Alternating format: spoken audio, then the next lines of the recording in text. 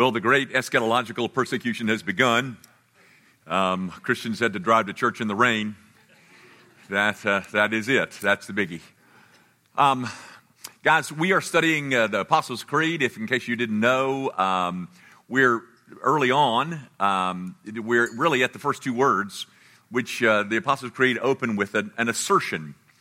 An assertion that refers to faith. It opens with the words, I believe. And last week we talked about the intellect and faith and how it's not to be set aside. But then I closed, as you may recall, at least I hope you do, I closed by saying, with a warning. My warning was faith, it does not equal intellectual assent. It does not ask us to set aside the intellect, but it is not intellectual assent merely. It involves intellectual exercise and assent, but it is more than that, more than simply an exercise of one's intellectual capacity. Folks, that is the message of James chapter 2 that we'll look at later on tonight, but otherwise, that gets us going. That faith does involve the exercise of one intellect, but it is more than that. Now, and I've done this up here before, in evangelical circles, saving faith is defined as existing or having three component parts. The first component part is what we call, what do I do now? This thing is the bane of my existence. Just get me a large grease board and I'll write bigger. It's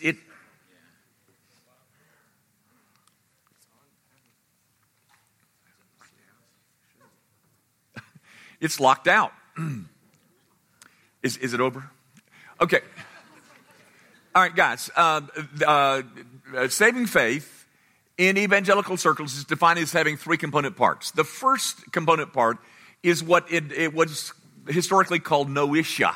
N-O-I-T-I-A. It's a Latin term which means knowledge. That's the first level.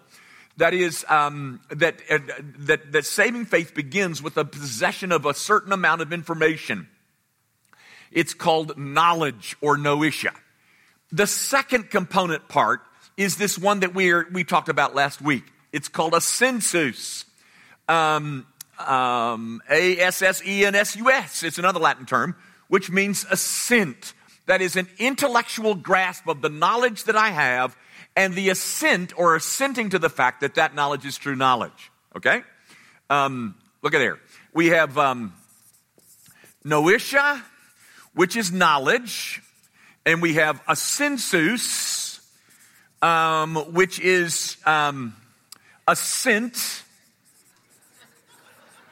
I mean, doesn't that help? And I mean, guys, I'm in a hurry. But the last component part, which we have not yet gotten to, is what's called fiducia or trust.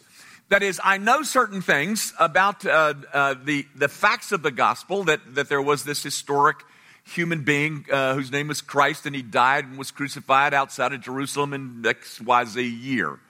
That's knowledge, and then I assent to those facts as being true facts. But but guys, this is as far as the devil goes. I mean, he goes to here. You believe that God is one, you do well. The demons also believe and tremble. You know that text. It's James 2:19. Just knowing things about the Christian church and believing that they are true is not saving faith. It's not the faith that is being exercised when we say, I believe in God the Father Almighty in the Apostles' Creed. Okay? There's this third component part, this thing called fiducia, where I trust and I lean and I throw all of my weight and my hope on these things that I assent to be true. Now, that said, which is something I've already put up there 3 or 4 times over the course of years, I would suggest to you that there is more. I'm saying that this has been the historical evangelical position, but I suggest to you that there is more. And I want to tell you a story to illustrate it. It's a story about my hero, R.C. Sproul. And when he died on December the 14th, there was a memorial edition of Table Talk put out. Maybe some of you got it. It was all these testimonies from luminaries across the Christian church that were sharing things about R.C. and who he was and how important he was to them, et cetera, et cetera. Well, one of those luminaries was John Piper that wrote an article in this memorial edition of of Table Talk to not celebrate, but to memorialize the death of R.C. So John Piper tells this story that R.C. had invited John Piper to one of his Ligonier conferences in Orlando, Florida. R.C. was to speak, and John Piper was to follow R.C. And R.C. was his lecture was on faith, okay?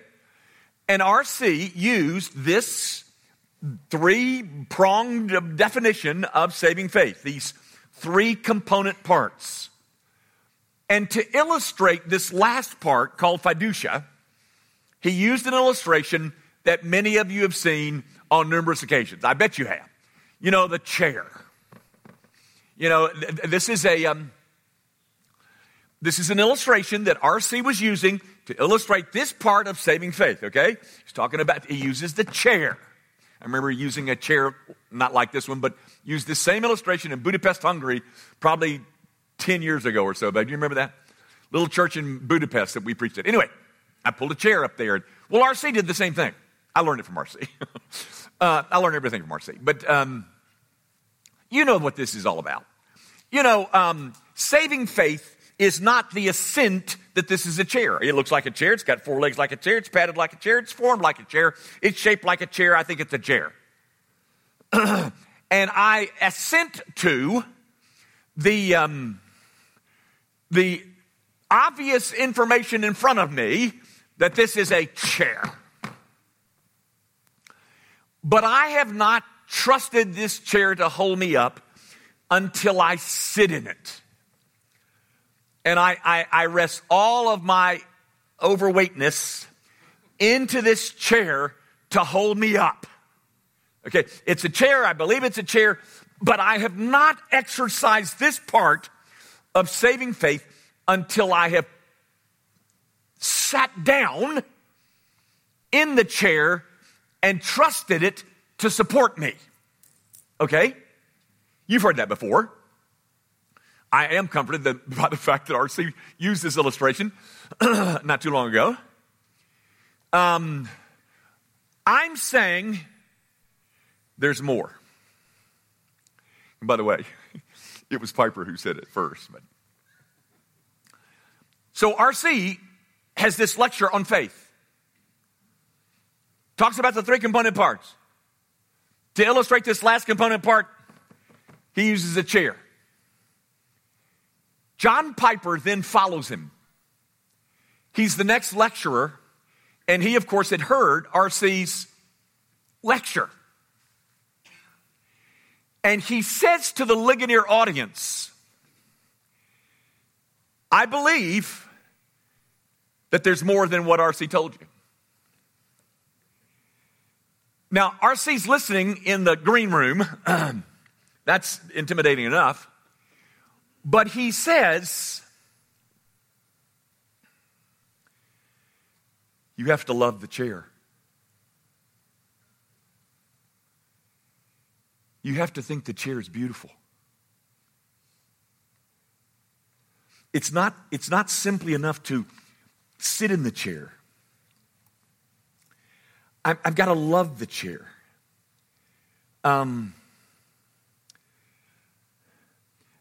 I've got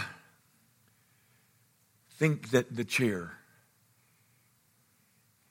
is full of beauty.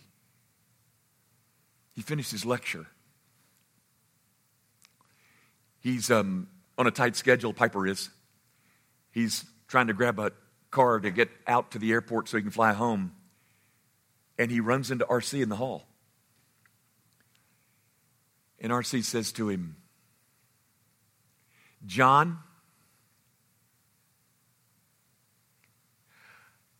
I love that chair.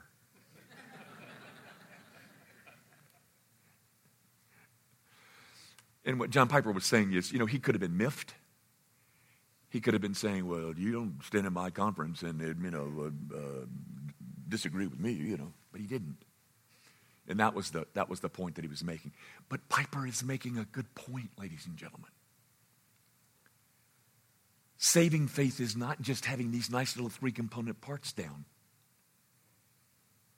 You got to love the chair. You got to think this chair is beautiful. You've got to embrace this chair. And so that's the other thing to add. I got to love the chair. Do you love the chair? Because that, ladies and gentlemen, is saving faith. I know about the facts. I assent to the truth of those facts. I'm resting all of my weight, the weight of my soul on the provisions of Christ, that chair, and I love that chair. I think that chair is precious. That's saving faith, ladies and gentlemen. Now, just to add to that a bit, guys, so there's your definition, okay? Which is, I think, a very simple and forthright and easy to get definition. But the differentiation between that which is real and authentic and that which is inauthentic, the proof that you got hold of the real,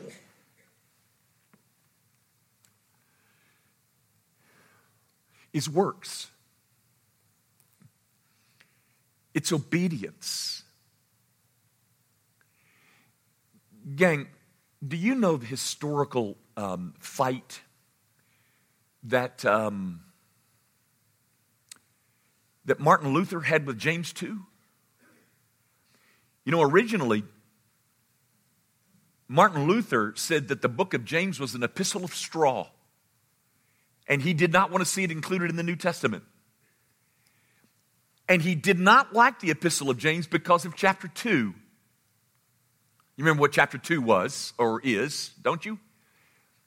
It's that little section in there where the man shows up on the doorstep and he's unclothed and he's hungry and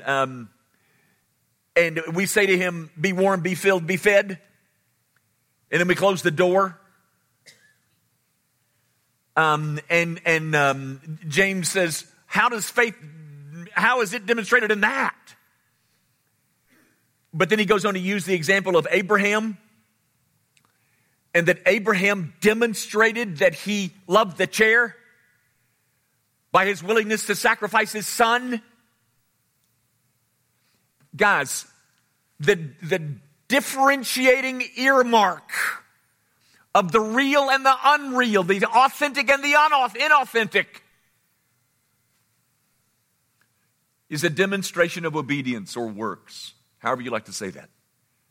There is nothing saving about those works.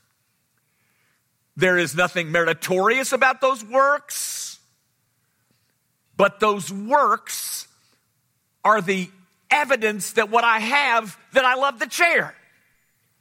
Now, guys, stay with me, because this is a theological distinction that I know that you abominate. But folks, I just said something. This is going to sound like it contradicts it. Those good works do not prove reality. Mormons have lots of good works. But when the real is present, good works will inevitably follow. Obedience is the fruit of faith. Jesus says it several times, but he says this in John 14. If you love me, if you love the chair,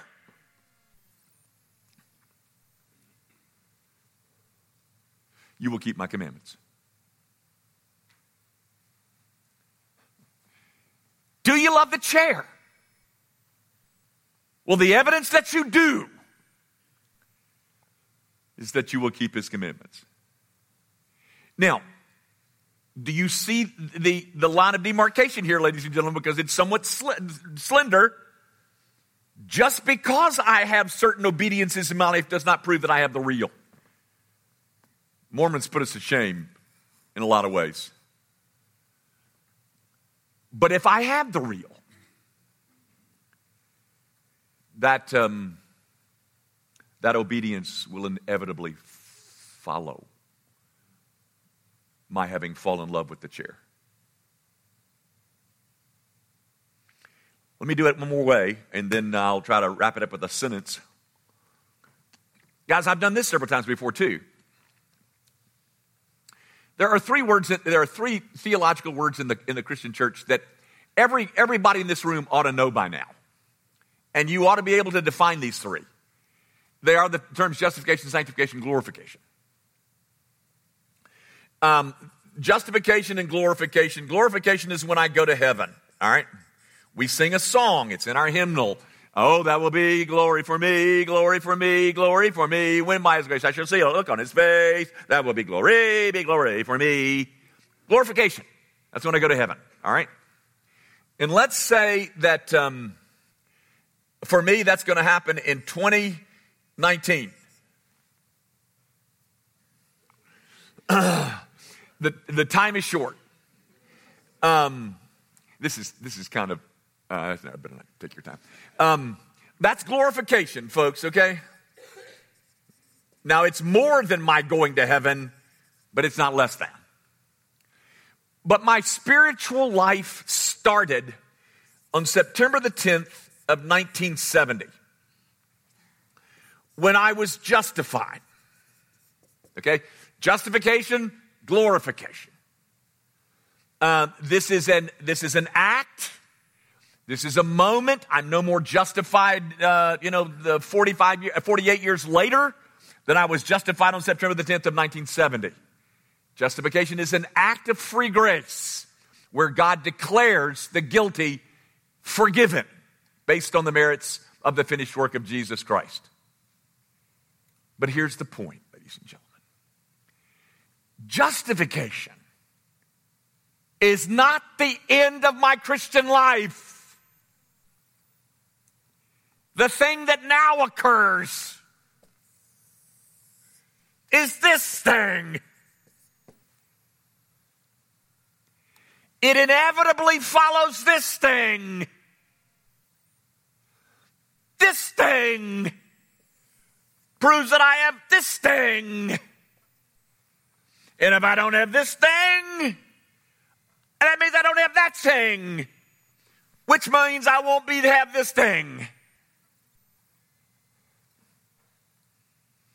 Justification, yes indeed, is the great entry into the family of God. It is this thing that joins us, places us into a union with Jesus Christ. Yes, but it doesn't stop there. Justification is the beginning of the Christian life, not the end. You got to get that. Because you see, this is the thing that proves the reality of this thing.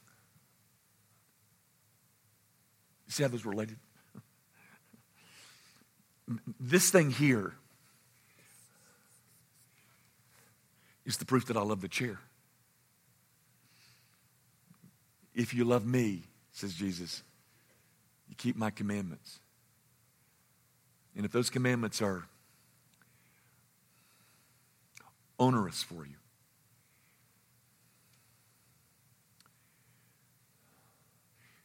something's amiss. Something seriously amiss. John, later on in his epistle, says, and this is the love of God, that we keep his commandments, and his commandments are not burdensome. No. Those commandments are just, or my effort to keep those commandments are just proof, or just efforts on my part to show that I love the chair. I'm not just hiding away in the chair so that somebody will stick a ticket to heaven in my pocket and spray me with a coat of asbestos. I love that chair. And I love what he has to say. And I love the rules that he issues. And I believe that obeying those rules will make my life all the better, not all the drearier. Guys, I'm going to say it one more time. This is not the end. This is the beginning. And it happens in a snapshot. It happens in an instant. But the rest of this takes place in a lifetime. But this, ladies and gentlemen, is simply the proof of this. So, you make a claim to love the chair, and I hope you do. But if you love the chair, where do you find yourself on this spectrum? Because you got to be on here somewhere. I'm not saying how fast the pace will go. I mean, for me, I've traveled only this far in my 48 years as a Christian. But now for Ed Scanlon there, I mean, he's traveled way up here. I'm not talking about pace, but I am saying some of this has got to be evident. It's got to be present. What is there in your life tonight that is there, and that the only way you can explain it is because I'm in a saving relationship with the God who made me? What is it that's there? Just because I think that's such a horrible question. I mean, it's horribly searching. Let me soften it. Because I do have people ask me probably 15 times a year about their own soul's quietude. So let me offer you this real quick, and then I'll get back to this. Do you love this book? I didn't ask, are you perfectly loving your wife as Christ loved the church? Because you're not. None of us are. I didn't ask you if you've completely mortified all sin. I'm asking you, do you love this book? Because if you can say yes to that, I've got some real good news for you. I think it's good news. Where do you think you got that love for this book? Where'd that come from? The world despises this book. It mocks this book. When I'm in Baku, there's no television, there's no anything. And so I looked at, YouTubes several times, of course, when my wife was napping. Just a joke here. But this Bill Maher, is that his name? Is that how to say it? Maher? He disdains this. And you who believe it. Do you believe it? Do you love this book? I'm telling you, if you do, you got that love because God the Holy Spirit is residing within you. You may have not made it very far up this spectrum towards heaven, but that love of that book in there, that's a proof that I love the chair. Now, let me give you kind of a summary statement about this whole opening 2 words of the Apostles' Creed. I'm saying that all I've taught you in these 2 weeks is reflected in those 2 words, I believe. It is not death to the intellect, but it is far more than the intellect. It is a trust, but it's also loving the chair. That's what genuine saving faith is like. Now, this is I think, as succinct as I can put it, faith has a content that fills the mind.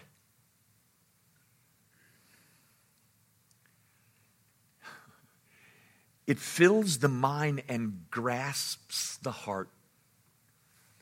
That is, the content, having filled the mind, then grasps the heart. It takes hold of the heart to the end that a qualitatively different life is the result. That is just, I just think that's thrilling. May I say it again?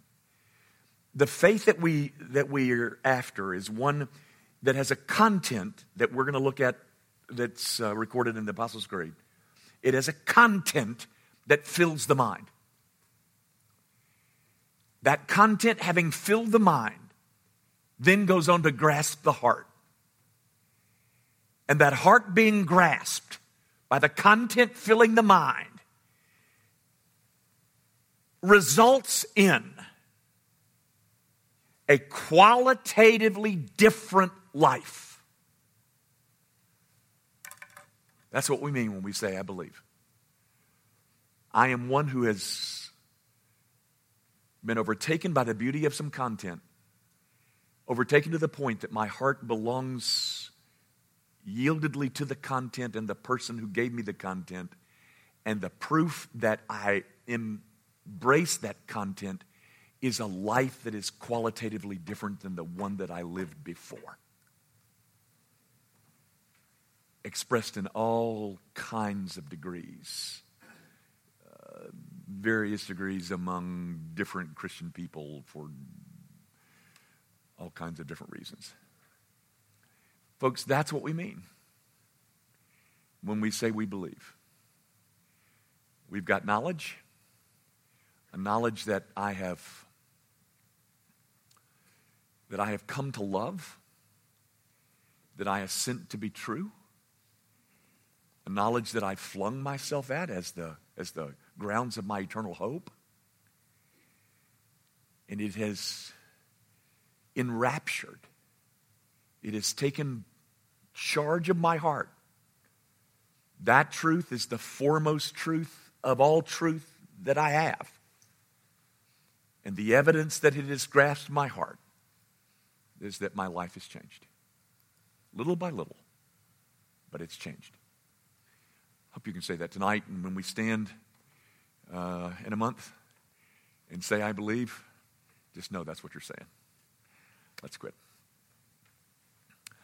Our Father, we are a room full of people who love that chair.